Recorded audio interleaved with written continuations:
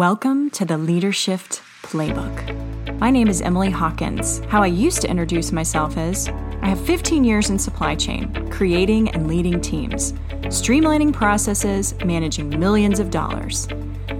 Except that's not what I do anymore. I'm a career and life coach. And I want to take you on the journey of how to lead yourself, how to take your career to the next level, whatever that may be. I'm going to give you tangible advice on exactly how to do what you want to do. Lead and love your life. What do you think is the biggest fear that job seekers have? And I mean all of them, every single one. What is the biggest fear? Well, I'm not going to keep you in suspense. The biggest fear is relevance. How relevant am I to the marketplace?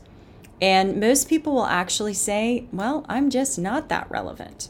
In fact, relevance comes up in many forms. And I want to talk about those relevancy factors because I remember feeling this way myself. Am I going to stay relevant in my career? Am I going to always be relevant, aka marketable, in some way, shape, or form? And, hearing the term relevance, there's lots of different definitions to that. So I thought I would literally look up the definition and share it with you. So the definition of relevance is the quality of being closely connected or appropriate. Let me say that again. The quality of being closely connected or appropriate. Even that puts me into a little bit of a shame spiral. This entire topic, by the way, was kind of put in my lap this morning when I put my kids on the school bus, and I typically walk from the school bus back to my house. And I was walking and happened to turn on a podcast on my walk, and I was listening to a Brené Brown podcast, and she was talking about shaming and shaming that happens at work. And there were many different things that were talked about, but one of the things that she said everybody fights is feeling relevant. And I thought, wow, isn't that true?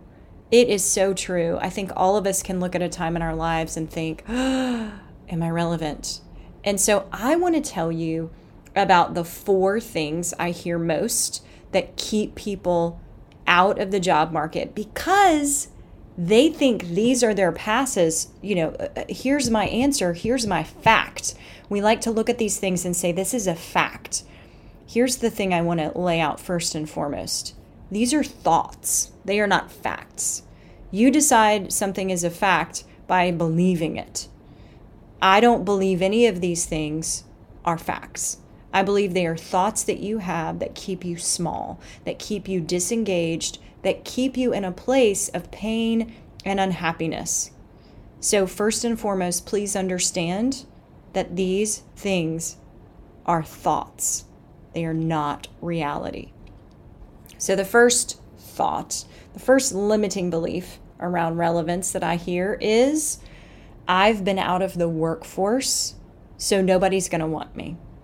Now, why would people be out of the workforce? Well, there's this great thing that has happened known as a pandemic, and people got kicked out of the workforce, right? Whether it be for 1 month, 6 months, an entire year, they have been out of work and therefore they don't feel relevant.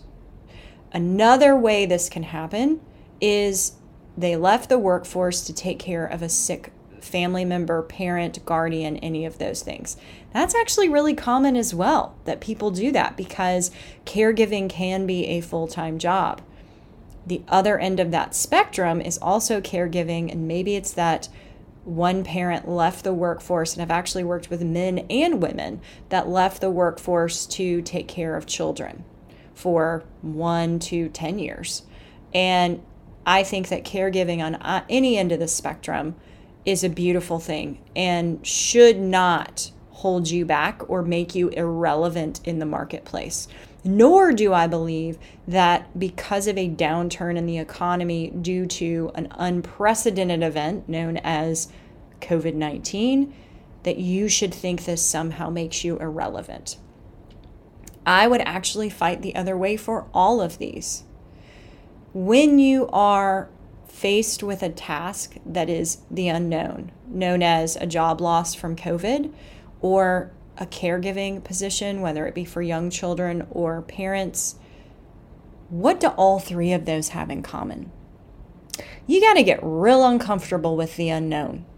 And in all three areas, you have to become incredibly resourceful and create structure for your environment that did not exist previous. Now, I don't know about you, but that makes you incredibly relevant for any job that you would take on. So please don't forget that this area of your life is teaching you something.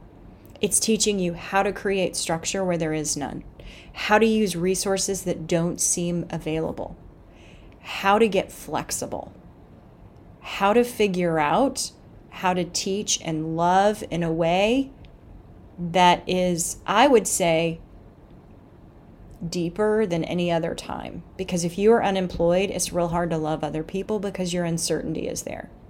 When you are with your children all day long, bless your soul, sometimes it gets real hard to love those little temper tantruming little people. You have to learn to cope with that, right? In a really positive way. And the same goes for caregiving of older parents. So please don't discount your relevancy. That is your relevancy. That is a beautiful gift you have been given that you can actually take into the marketplace that every company needs. They need somebody that will create structure. They need somebody that will walk into the unknown and use the resources they have with their head held high. You are relevant. The next one is, I'm older. I'm an older worker. What you are telling the marketplace when you just say, I'm 65, I'm going to use that as an example, is you are not relevant, right? That's what the marketplace is going to think. Don't shoot the messenger on this one. That's what the marketplace is going to think. It's how you tell the story and how you don't lead with your age. You lead with your relevance. Age to me is just a number. If I told you I was 12, well, I'm probably not relevant either, right? If I told you I was 105, well, I don't know how I would be 105, but you're probably going to think things about me from a technology standpoint. She probably doesn't know technology. Rather than entering that argument, what I would rather you lead with is the value that you bring. Saving money, saving time, any sort of technical integrations that you've been a part of, leading teams, back to the resourcefulness, back to the leading with the unknown, leading in the unknown, doing things that make others uncomfortable. How comfortable are you with that? Because if you share with me any of those things that I just mentioned, you just created relevance. And I don't care if you're 105, because you shared with me your value. So don't lead with your age.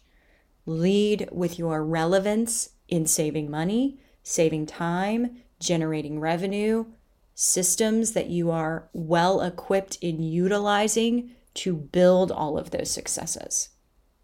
There's your relevance. The third one is, I haven't been in fill in the blank industry before, or I was in that industry, but then I left for 5 years or 10 years or 15 years, and I'm coming back. I want to go back to that industry. Here's what I will tell you about that. I was in supply chain for 15 years. I worked in baby clothes. I worked for Carter's Baby Clothes. I worked in cell phones. What? How are those relevant to one another, right? Well, it's not about the industry, and I really don't like when people get hung up on industry. How do your specific skills fit the task needed in the industry that you want to be a part of? Write a resume for that. Create a LinkedIn profile for that. Speak to that. That is how you take your skills and make them relevant, and they transcend any environment that you're in. In fact, I hate that LinkedIn has you choose an industry. I call BS on that. LinkedIn, please change this. An industry does not matter to me.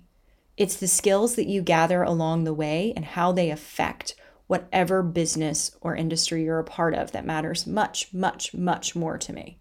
Much more. If you're a doctor, please stay in healthcare. That makes sense. But pretty much everything else, you can move around. You are relevant. Do not forget this.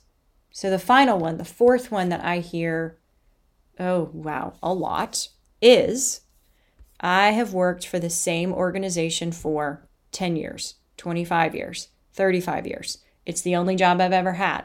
Heard this, right? I've only worked for one company is basically what I'm saying. Or the last 10 to 20 years were all in one company. Therefore, I am not relevant. I am irrelevant. That's the story. That's the thought, right? I'm using air quotes. You can't see my hands, so I think I should tell you that's what I'm doing. Why do you think this? You think this because you're probably in an environment that makes you feel that way, right? It's like being in a bad relationship where somebody says to you constantly, nobody else is ever going to love you. Nobody else is going to love you like I do. I love you more than anyone else will ever love you. Well, there's a scarcity mentality there. And it makes you think that you're really not valuable and that this one person or company sees your value, but no one else ever will. BS. What I see when I work with people that have been with companies for 25, 35 years, first and foremost, they have not had one job. They've typically had 5. They've moved up the ladder. So there's a level of progression within that organization. They've grown with the company and they're loyal. And loyalty still matters. People still see that as, wow, that person is dedicated. And if that company has gone through a lot of turmoil, there's a good chance that you have a lot of battle scars that, again, going back to that unknown, you're more comfortable in the unknown because you've seen it before. And you get real resourceful and you're good at communicating. Yes, that's your relevancy factor. I truly hope that if you are saying to yourself, I've been out of the workforce, I'm older, I haven't been in this industry before, or I've worked for the same company for however many years, that now you see the value and the relevancy and the spectacular gifts that you have that you can give to that next organization. Promise me today that you will go out in the marketplace and you will share your gifts. If you're still curious about how to do that, you want a plan, a step-by-step guide to exactly how to do this, I want you to join my wait list. It's in the show notes. And go out there and apply for jobs because you, my friend, are relevant. Did you love what you heard today and you want more? Sign up for my weekly email in the show notes.